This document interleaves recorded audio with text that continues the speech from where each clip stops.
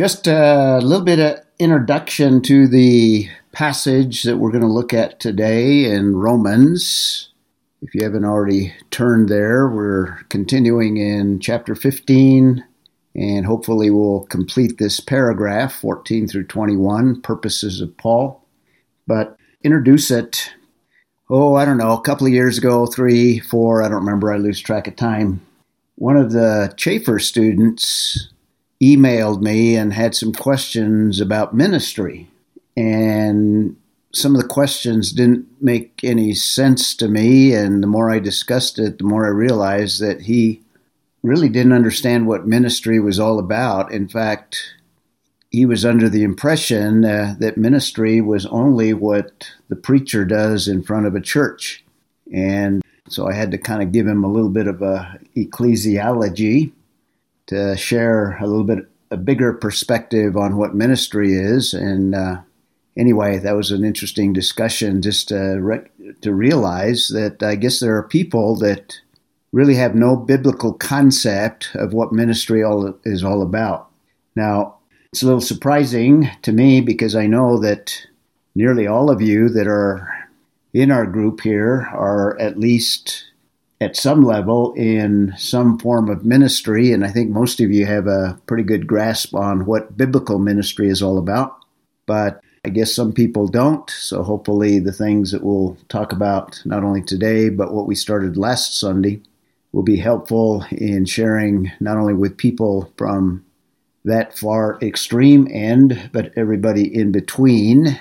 And I think even church people have a misconception in a lot of areas concerning what ministry is all about. So essentially today, I will continue looking at the passage where Paul essentially lays out some of the major areas of ministry that he was involved in.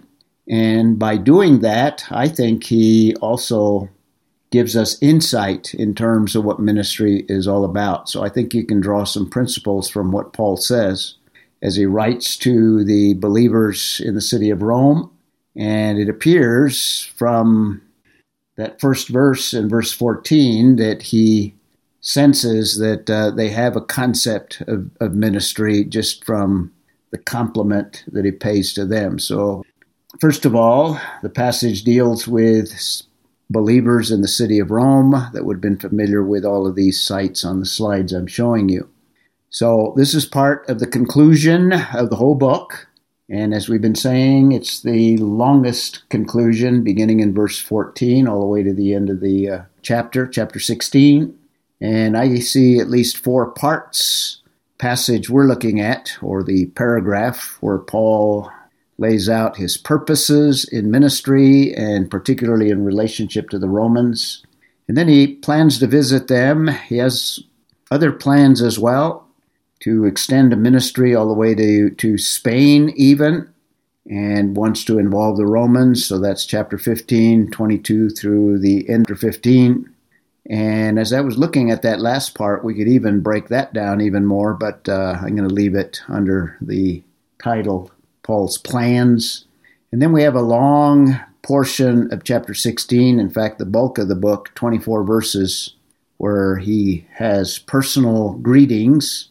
Apparently he knew several people, had relationships with several people in the church at Rome. And then he concludes the book with praise and worship. You might include 25 through 27, the last few verses. A more typical conclusion. This is not so typical to have 47 verses, actually, of conclusion. That's almost longer. Well, it is longer than books like Philemon.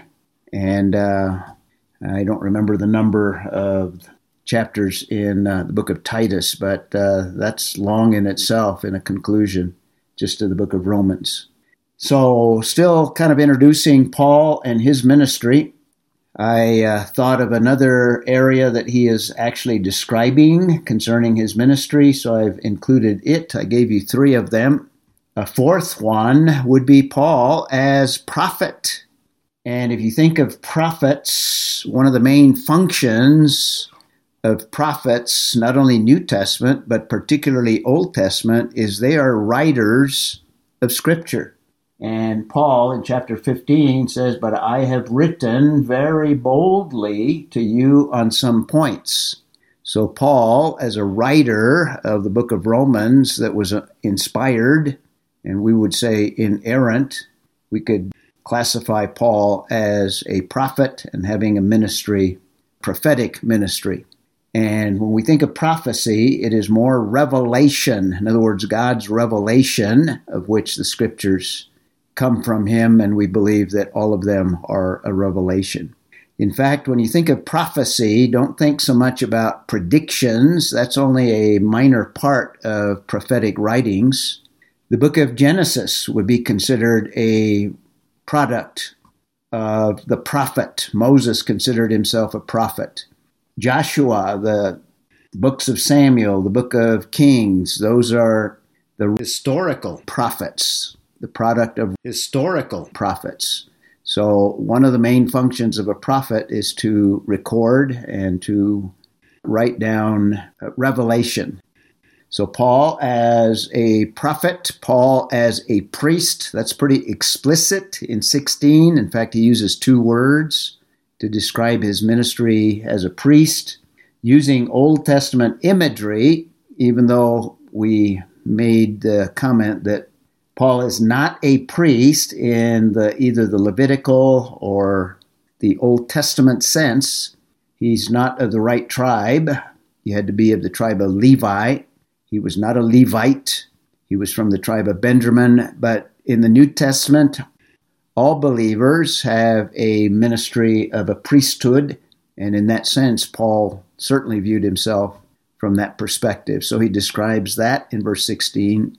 He also describes himself as a proclaimer, and particularly a proclaimer of the gospel. So he was a preacher, proclaimer, however you want to describe that, 17 through 19.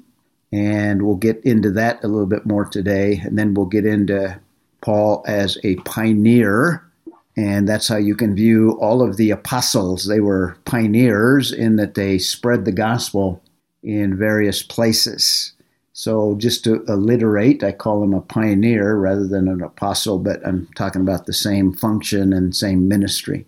So Paul describes his ministry as one of a prophet, as a priest, a proclaimer, and a pioneer. And from that, we can draw principles in terms of ministry in general that are applicable to anyone in any time frame. And that's what I intend to do. Now, if you got the outline sheet, I've got 12 insights, you might say, or 12 principles that we could describe the essence of ministry. Now, these are not every principle, but just from this passage, there's at least 12, if not more. So I did add that one that I mentioned last time that I kind of went over in terms of grace. So we'll get into that in a moment.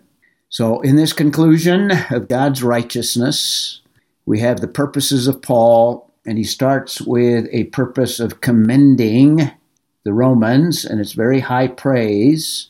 And one of the main things that he praises is that they have the ability to admonish and or to counsel. That's a form of ministry.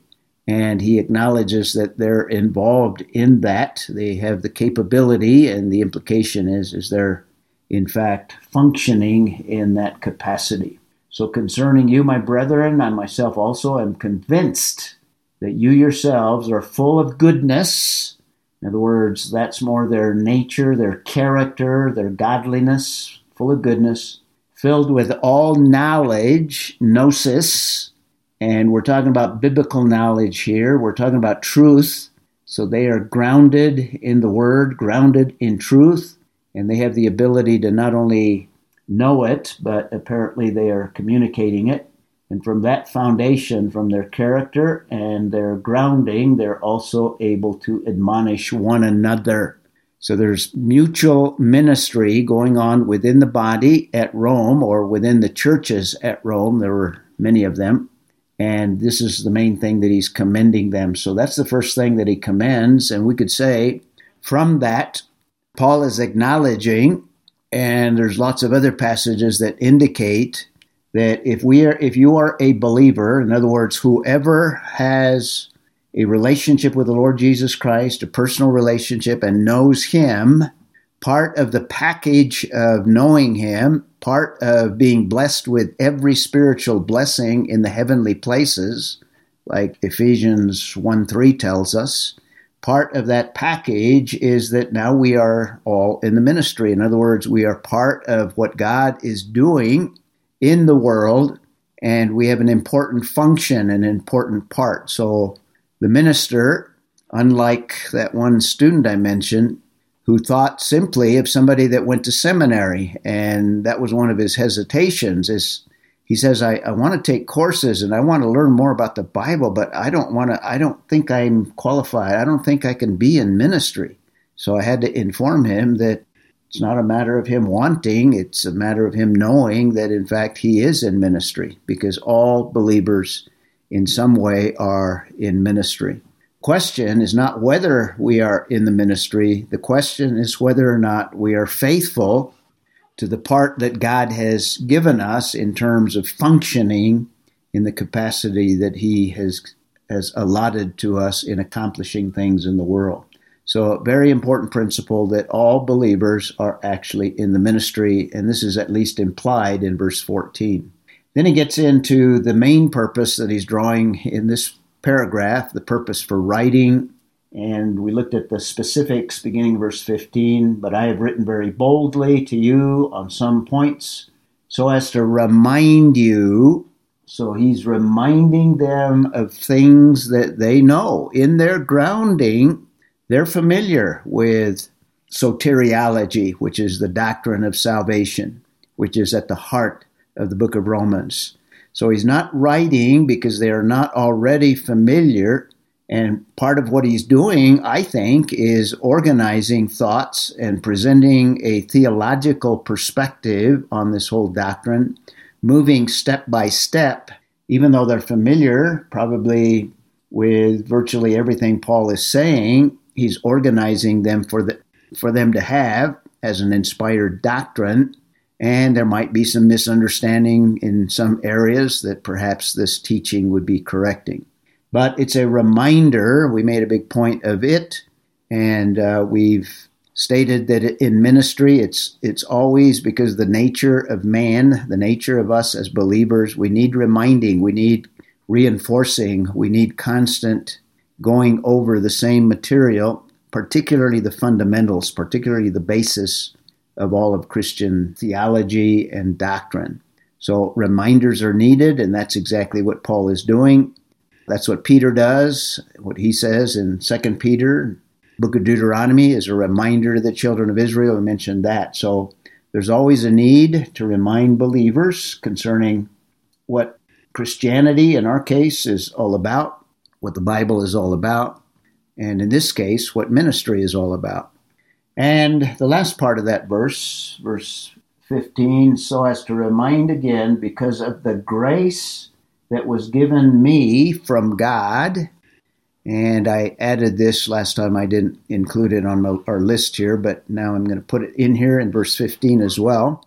All ministry is by grace. This acknowledges that God doesn't need us. God is self-existent in every area. He doesn't need us for fellowship. He doesn't need us as objects of love. He doesn't need us for anything. And really the question is, why does God even desire to have a relationship with us? But not only does he have a desire, and it's all by grace. It's simply because this is what God is all about in terms of grace. But even ministry itself is a gift. It's a gracious act. God could certainly, because he has no needs, he didn't need an evangelist. He brought Paul to his knees and into a saving relationship with virtually no evangelist present. And God could do that to every single individual if he so desired. And his Holy Spirit could convict and bring people to an understanding of the gospel without us, without a gospel tract, without virtually anything.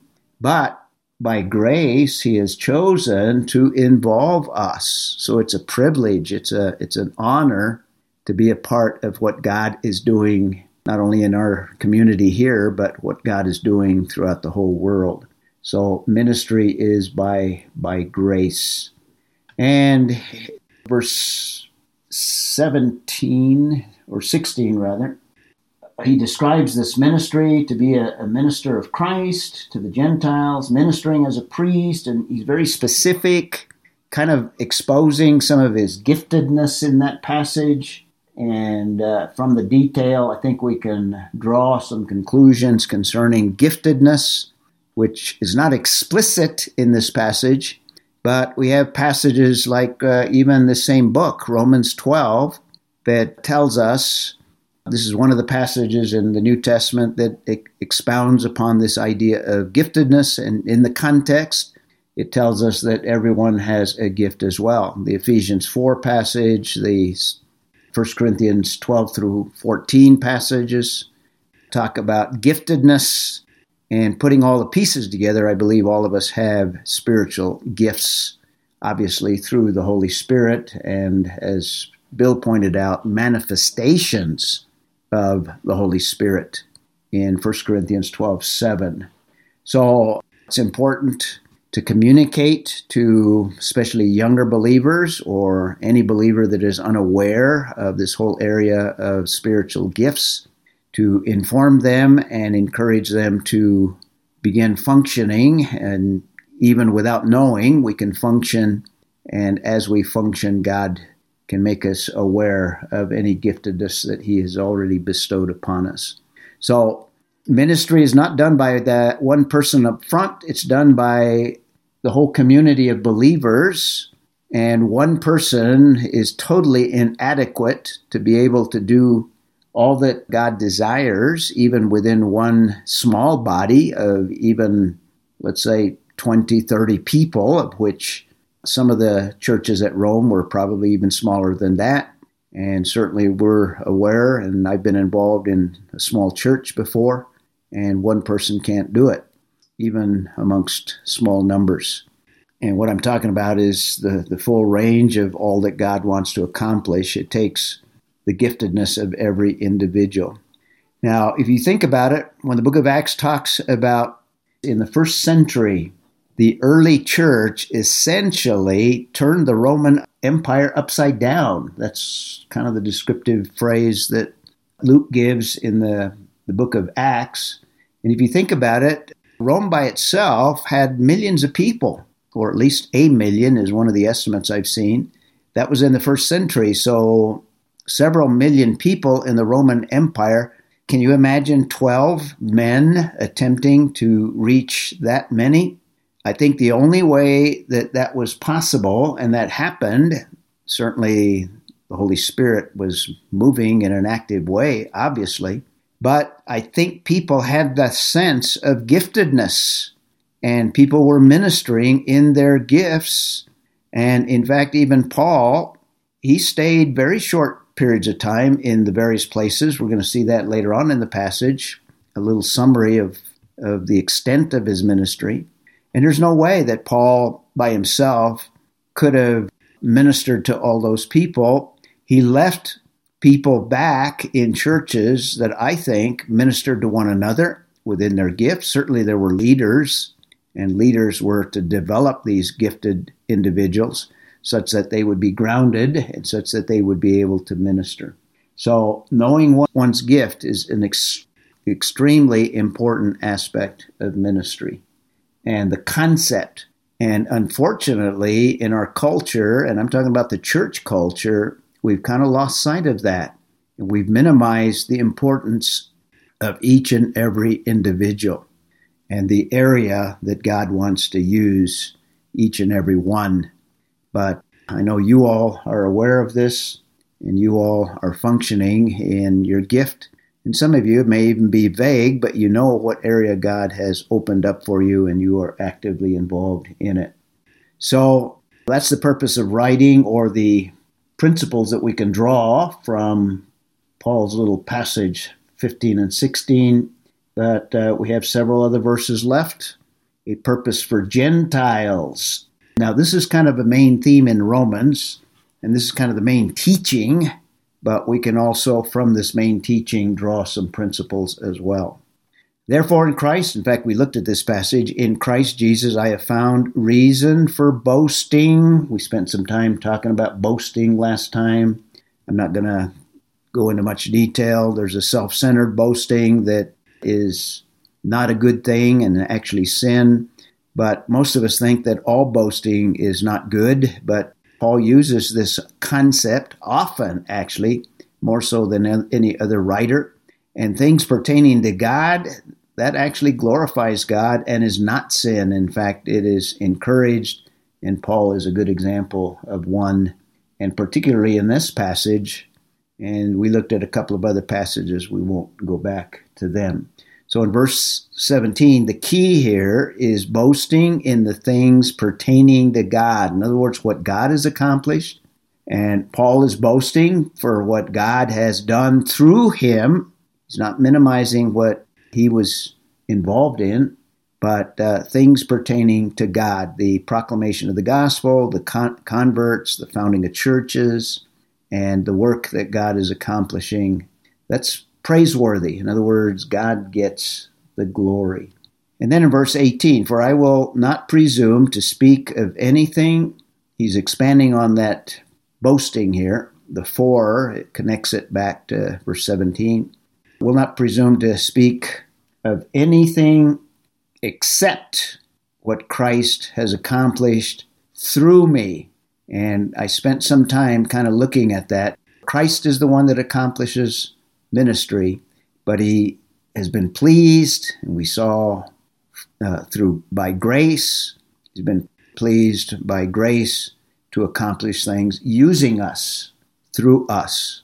And we talked about God's ministry, and we looked up, I think, virtually all those passages that emphasize that the ministry is what God is accomplishing, not what any one individual or one pastor, but what God is accomplishing on a very broad basis. And it also involves us through me. And then just one little phrase at the end there in verse 19, I have fully presented. In other words, Paul is fully involved and has fully presented the gospel of Christ. So Paul is actively involved in the work and in the ministry, but we recognize that it's the empowerment that we receive from the Holy Spirit. In fact, the first part of verse 19 is going to emphasize that.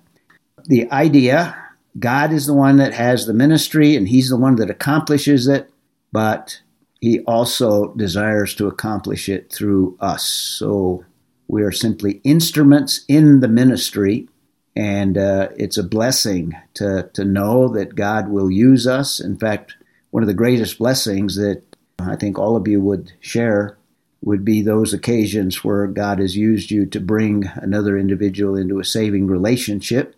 That's kind of a real obvious blessing, but anytime that you minister, there's always the blessing of knowing, especially if you're functioning in the power of the Holy Spirit, knowing that God is accomplishing certain things.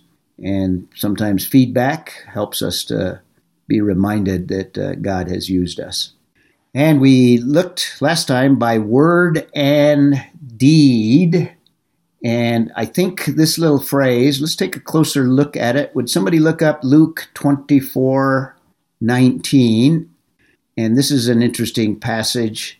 I think if you kind of look at all of these, somebody else look up Acts 7:22 and someone Colossians 3:17. Anyone want to volunteer for those? I've got Luke 24:19. Okay, it sounds like Bill. And Steve's got Acts. And anyone else there? Well, while Bill is reading Luke 24:19, and I want you to notice something in that passage. And what I think this little phrase, by word and deed, the thing that I'm drawing as a principle, I think it includes the things that we speak along with the way that we live. In other words, how we live, the actions that we take. And I think they need to be in sync. We don't want to be people that just simply spout biblical principles, but we want to live them out as well. So I summarized that little phrase by personal integrity, and that's very important in ministry. Now, all of us are working on that. In other words, you don't wait until you arrive. You continually work on it, but to the extent that we accomplish some integrity, I think that enhances and makes the ministry that we're involved in more effective. But notice it's a descriptive phrase of someone in Luke 24:19. You got that one, Bill? Yes. And he said to them, "What things?" And they said to him, "The things about Jesus the Nazarene, who was a prophet, mighty in deed and word, in the sight of God and all the people." Okay, Jesus is in view, and using the same phrase, it's a descriptive word of Jesus himself. So by word and deed is Christ-likeness. Now, he's the ultimate, obviously, but his life matched his preaching, you might say. He walked the walk, not just talked the talk, some have said today. Now, that's in the context of after the resurrection, Jesus appears to the two Emmaus travelers, and Jesus is talking to them, and this is their description of Jesus. So he was known for personal integrity, and actually it was a powerful thing, as the text indicates. Let's see, Steve, you got Acts 7:22, and Sandy's got her mic open. I think, Sandy, you got Colossians 3:17? I do. Okay. Steve, go ahead and read Acts 7:22. Moses was educated in all the learning of the Egyptians, and he was a man of power in words and deeds. There you go. So one of the heroes of faith, one of the most important characters of the Old Testament, shows Christ-like characteristics in that his life matched his words as well. Acts 7:22. So a little phrase used of Moses, used of Jesus, used of Moses. And Sandy, Colossians 3:17. This is to the church at Colossae, so this involves believers. And whatever you do in word or deed, do all in the name of the Lord Jesus, giving thanks to God the Father through him.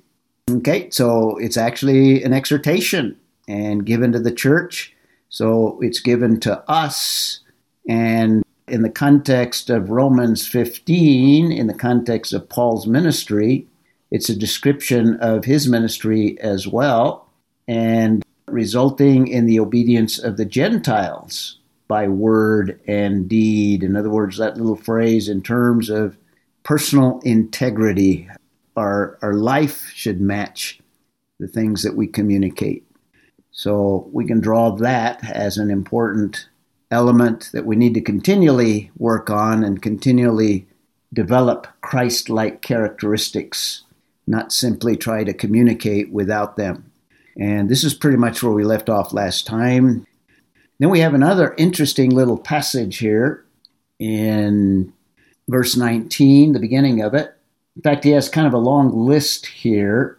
What Christ has accomplished through me, first of all, resulting, there's a result, and the result deals with the Gentiles, and that was Paul's primary field of ministry. God gave him a particular mission to the Gentiles, and now he describes it in the power of signs and wonders. That's an interesting little description there. Now that takes us back.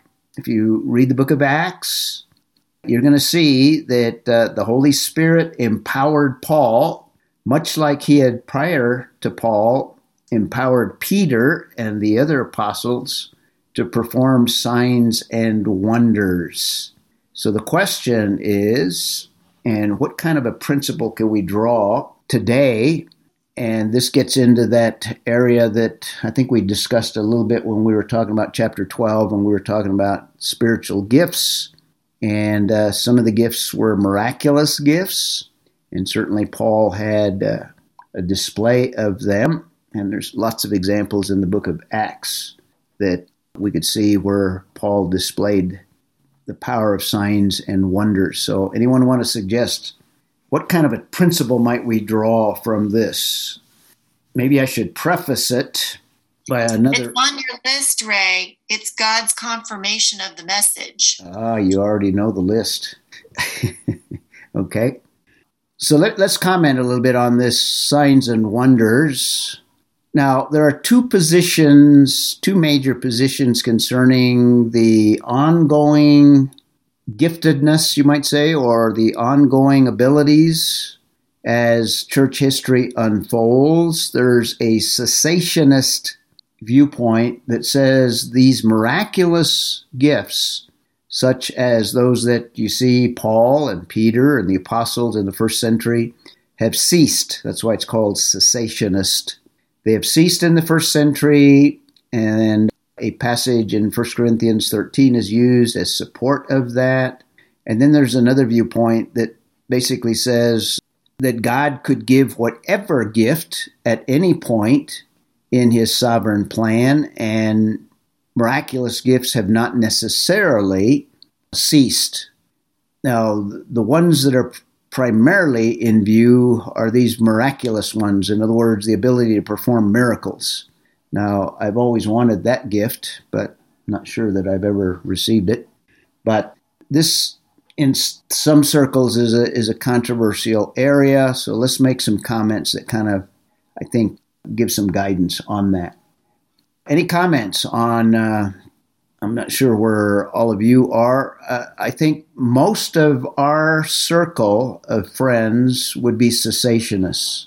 Those that are very conservative, those that are dispensational, I guess you could say, fundamentalists. Most of us are cessationists. Personally, I'm kind of an exception. And by the way, most of Chafer Seminary people are cessationists in that they see these signs and wonders as ended in the first century. Personally, I don't want to limit God, and I think God can give whatever gifts he wants at any point. Now, given that, I think that there are periods of time when there are an abundance of signs and wonders and miracles and powers. All four of those words are used to describe these miraculous gifts. The gifts of raising the dead, the gifts of miraculous healings and other miracles. And you can see this in Scripture. In other words, most of the time, as time elapses biblically, there are not signs and wonders. I wouldn't discount that God, in an isolated place might do something unusual and miraculous even, and I would say even in our age. But biblically, during the time of Moses, you have an abundance of signs, particularly the plagues. All of those plagues that came were miraculous. And even preceding that, God did some miraculous things. The parting of the Red Sea was a miraculous act, unusually miraculous. The time of Jesus, Elijah first. Elijah and Elisha, they were characterized by miraculous abilities as well, and had seemingly abilities to perform miracles. Then the time of Christ, certainly, and during the book of Acts, there's lots of examples, including Paul himself. But I think in general, signs and wonders they have a particular purpose, not to say, that's why I'm not a cessationist, not to say that God cannot do them at any point.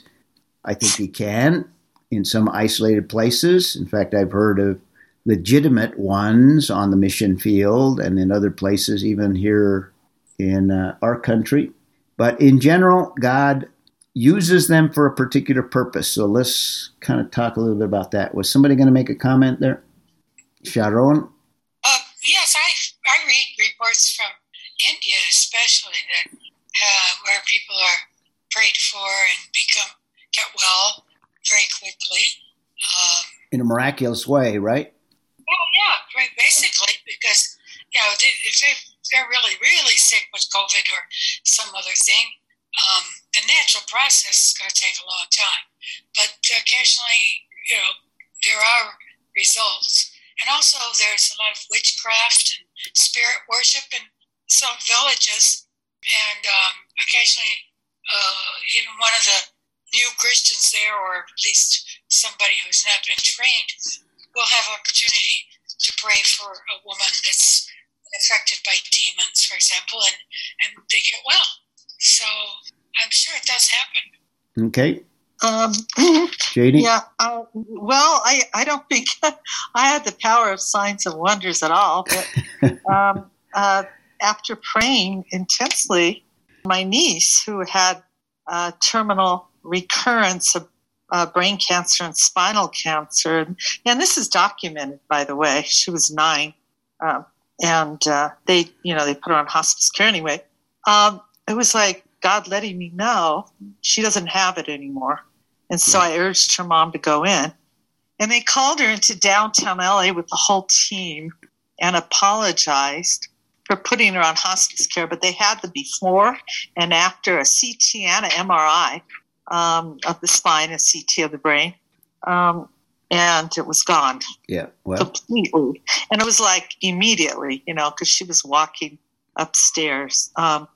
And so I know God had healed her. Yeah. Well, but as far as me having any power or for that, I beg to, differ with that. I think God was answering their prayers. Right. Yeah. One of the points I'm trying to make here is these special periods where signs and wonders were very evident. They had a purpose of confirmation primarily. Certainly they relieved the pain and the suffering, particularly the healing miracles. But the main purpose was to confirm, and Moses needed confirmation in the period of Moses.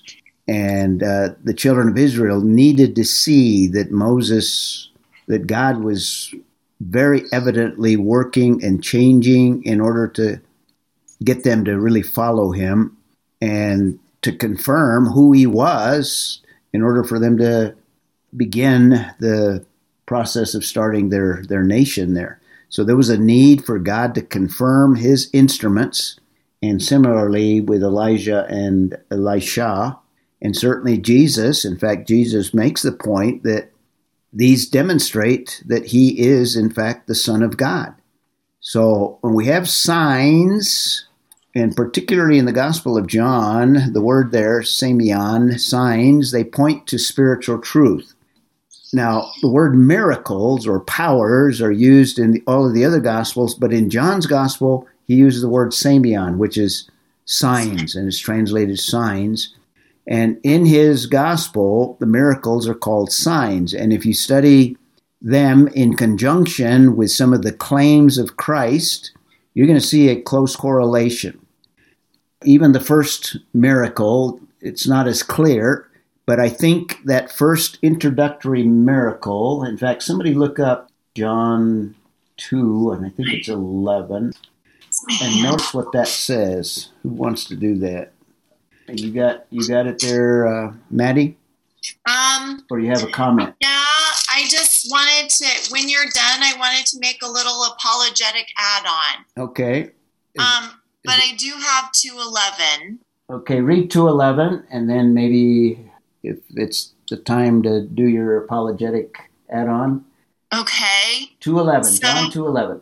All right. This beginning of his signs Jesus did in Cana of Galilee and manifested his glory, and his disciples believed in him. Okay, this sign is associated, and it's early in the ministry to confirm to the disciples that what he has already claimed concerning his messianic claims are in fact legitimate. In other words, it confirms that he in fact is the Messiah, and the text tells us his disciples believed in him. And if you follow through the Gospel of John, you can tie some of the claim or all of the claims to some of the miracles that John records. For example, he claims to be the bread of life. In other words, he is the source of real nourishment, spiritual life, spiritual nourishment. And then what does he do to confirm it? What is the sign that he does? Feeding of the 5,000. Yep, the feeding of the 5,000. Okay, I'll let some of you give me a couple more. couple more of the miracles tied to the claims, or vice versa, the claims and then the miracles. Jesus said, I am the resurrection and the life. And then he raises Lazarus from the dead. And then he raises himself from the dead. Okay, which is the kind of the culminating main sign, ultimate sign. Exactly. It's the seventh sign in John. Okay. Now, what was your add-on comment? That wasn't it? Yeah. Well, no, that wasn't it. Thank you for asking. I just wanted to say that, okay, see, I had it and now it's all gone.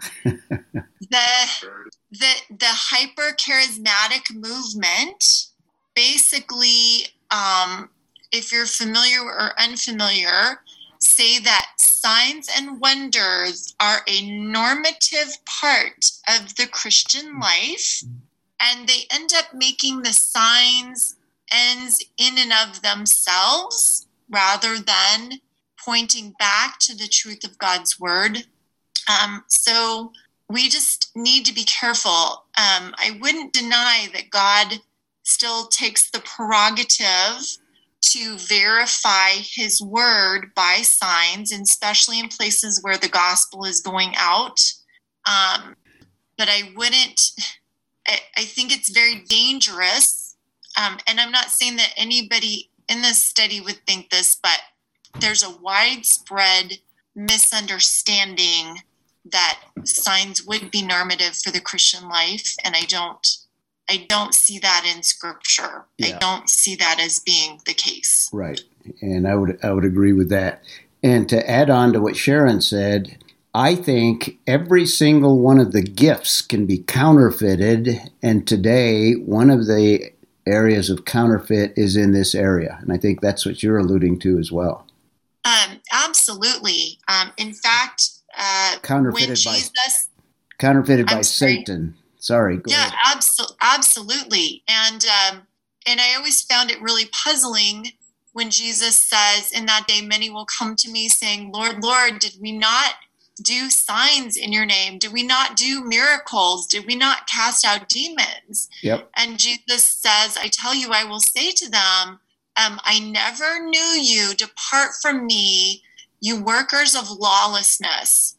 And I never understood that until I started researching the New Apostolic Reformation and the hyper charismatic movement. So anyway, for what it's worth. Great. No, good comment. Yeah, so signs point to spiritual truth, and the biggest example are the miracles in John. I started to say virtually every gift can be counterfeited. There are false teachers. There are false prophets, and all of these are noted in the Bible, false apostles, and certainly I would say there are false signs and false gifts of miracles and that sort of thing, and false tongues. I think there's counterfeit tongues as well. So all of these you need to be careful, and as Maddie's pointing out, that the church in general, in some segments of the church that emphasize these, you need to be very careful in those areas. And again, that does not mean that I discount all of them. I think God can do that. So signs point to spiritual truth, and wonders arouse amazement and allow the observer to be able to recognize that this is not normal. This is from God, but you also have to have that discernment to realize what is genuine and what is not. And I was going to have us look up these passages, but basically Jesus performed signs and wonders, Acts 2:22. In fact, Peter in his sermon is describing the ministry of Christ as one of signs and wonders, and the disciples in 5:12 also. And then in another passage, 2 Corinthians 12:12, Paul himself describes his ministry as one of signs and wonders and powers or miracles. I can't remember. There's three things that I think he includes there, but I'll let you just jot them down and we'll move on. Anyway, more time on it than probably we needed. But anyway, I think the main principle that we can draw is when God, in fact, works in your life in ministry, I think he will confirm it, not necessarily with signs and wonders, but I think you'll get feedback and you'll get a sense of the Lord, in fact, using you. And if you're privileged to see somebody come to Christ, then that's one of the biggest things that you'll be able to see. But also, people will say, well, that was very helpful. I mean, that encouraged me, or that strengthened me, or that gave me a new insight as you are sharing or ministering to people. And then we have another thing, probably one of the most important areas is the power of the Holy Spirit. So not only did Paul have the ability to perform signs and wonders, but the main thing is the power of the Holy Spirit. And this goes along with the idea of the ministry belonging to and the ministry being of our Lord Jesus Christ. He's the one that is doing it. We are simply instruments, but as instruments, we need the enablement of the Holy Spirit. And that also warns us that if we are in the flesh, we're probably not accomplishing anything eternal or long-lasting. So the very important area of the ministry of the Holy Spirit. And then this last little phrase, so that from Jerusalem and roundabout as far as Illyricum, I have fully preached the gospel of Christ. Now, from Jerusalem, there's a lot of discussion in some of the commentaries about this, and I think it's clear from the book of Acts. Paul didn't start his ministry in Jerusalem, so he's not saying that I started my ministry in Jerusalem and ended it in Illyricum. In fact, there's no mention anywhere else of Illyricum in the book of Acts or anywhere else. This is the only verse that has that location. So what is Paul saying there? In fact, some of you can tell me, where did Paul begin his ministry? Where he first received salvation. And where was that? Damascus. In fact, in Acts chapter 9, you have a little passage or a couple of little passages that indicate that he, in fact, ministered almost immediately after he was converted. Now, they took him there and he had some ministry to him, but he began to proclaim the gospel immediately. An example of a baby Christian already ministering. So the starting point was not Jerusalem, but in fact Damascus. In fact, it wasn't until much later in the book of Acts that he actually does, in fact, minister in Jerusalem. So why do you think he says from Jerusalem, and then he says roundabout, which that's easier to understand, but why does he begin with Jerusalem? Isn't it because that's where he got his verification? That might be part of it. I was thinking that the temple is there, in the center of where the Jewish thinkers and movers are. Yeah, I think that's part. I think that's part of the reason. In that, remember, he's writing. Remember, a major emphasis of the book of Romans is the composition of the church and the ministry between the Jews and the Gentiles. I think he's alerting to the Jews that, yes, I had a ministry in Jerusalem. It wasn't the starting point. In fact, they may be familiar with the book of Acts, although the book of Acts wouldn't have been written yet, but they might have had reports of Paul's journeys and ministry. But I think he's identifying this is the beginning of Christianity, and I had a part in a ministry at the very heart and soul of the beginning of Christianity in Jerusalem, and then to Illyricum, in other words, the furthest extent. Do you remember? And he's not also saying that I ministered from Jerusalem all the way to Illyricum as if that was one journey. In fact, when he says roundabout, I think he's indicating what he has done to that point, and where was he at that point in his ministry now that he's writing to Rome? I think there's a large geographical arc that he's talking about that would extend from Jerusalem to, if you drew the arc, all the way to Macedonia and Philippi, and then just north of that, he would have gone into Illyricum. Even if he just went to the southern section, it includes what's basically now Yugoslavia, just above what's basically now. Okay, back to the question. Macedonia. Back to the question. Where was Paul at this point when he's writing the book of Romans? Was he in Corinth? Yeah. And do you remember which missionary journey? If he's in Corinth, he can probably... Second. Not quite. First. Nope. Let's go with third. Yes. Third for $500. Third. Yeah, Steve, you owe Maddie $500. Yeah, third missionary journey, and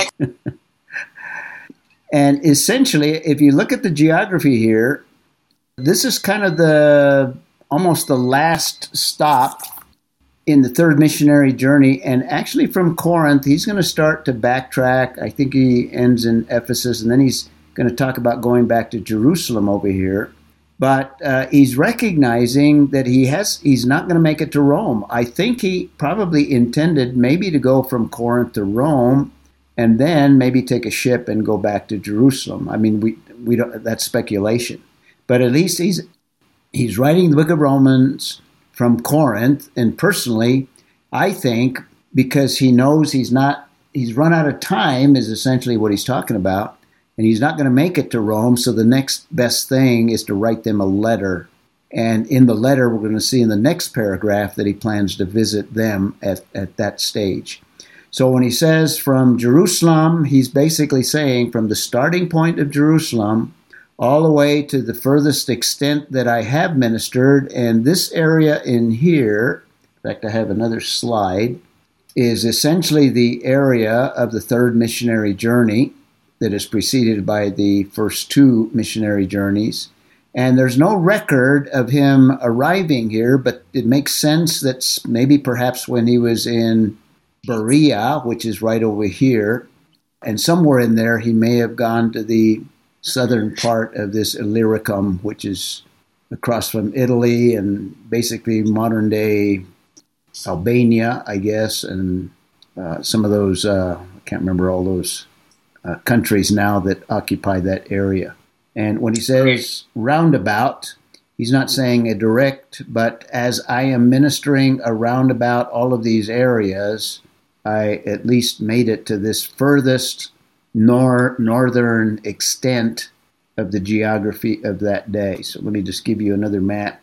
Now, this red line is the journey to Rome when he was arrested. It's not a missionary journey. But this is the area here of the third missionary journey, the second missionary journey, and actually the first missionary journey is in the Galatian area. And then the second missionary journey extends to this area in here. Ray, I have a question. Go ahead. So might Paul's reference to talking about ministry from Jerusalem to Illyricum relate to Jesus' words in Acts 1:8 about my witness, or you'll receive power when the Holy Spirit has come upon you, and you shall be my witnesses both in Jerusalem and all Judea and Samaria and even to the remotest part of the earth.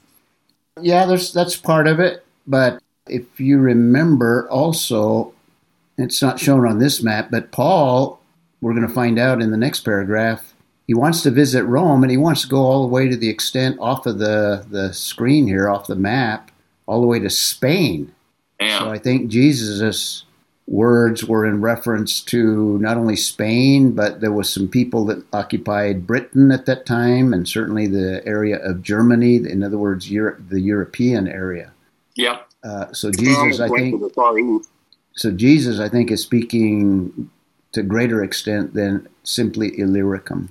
Right. I was just wondering if he was referencing that Jesus was talking about Jerusalem kind of being the epicenter of the... Absolutely. Yeah, and at that stage, absolutely. In fact, Jesus didn't minister too far away from Jerusalem, actually. Anyway, the last verse here, I have fully preached, and we'll stop here. I've actually gone a little bit further than I intended, or time-wise. I have fully preached the gospel of Christ. Now again, as an instrument, he was involved. He did the preaching, and he did it to the full extent. And you might say, both geographically, as it's in that context of geography, but also in terms of the opportunities that the Lord gave him in terms of the ministry that he opened up. So not only do we need to minister in the power of the Holy Spirit, but I think ministry, we need to view it long term, and we need to view it in terms of thoroughness. And there's lots of other examples. If we had time, we could see how Paul ministered thoroughly, not only geographically, he had a world mindset, but even the book of Romans gives you a hint of the thoroughness of Paul in his ministry, in that this is a great detail, in fact, the most detailed book in terms of theology. So there was a certain amount of thoroughness, and this is something that we need to think in terms of as well. Not a scattered, not a intermittent, but a very thorough commitment to the work that God has given us. Well, that's probably the best place to stop for now, and we'll pick up. I've got a couple more that we can look at. Focus of the Great Commission, and kind of going back to that very first principle that we talked about in terms of everyone being involved, and the concept of the body ministering not only to itself, but ministering in terms of the lost world. But that gets us into the next few verses there. So we can sharpen our ministry with insights from Paul's ministry. Go ahead and pray. Let's do it. Thank you, Jesus, for the teaching on signs and wonders. Father God, we thank you for the ministries that you've given us, Lord God, and the doctrine of ministry, Lord God. We just thank you for Ray taking time out to teach this class in Jesus' holy name. And we just look forward to a wonderful new week. Hallelujah. Amen. Father, I agree with that. Thank you for your inspired word, that you give us so many examples of, for instance, Paul, how hard he worked, yet he considered it all for your glory. And we thank you that we do have an example like that in your word. And we just praise you for that. And thank you so much for all that you do. Pray for those that are ill and sick. We have some local here that are one on his deathbed. Mm-hmm. And we just pray for Glenn. We've seen miracles happen, and we know that you're sovereign. You're always working, and nothing goes by you unnoticed. You're in control, and we do thank you for that. And that's so reassuring. And thank you so much.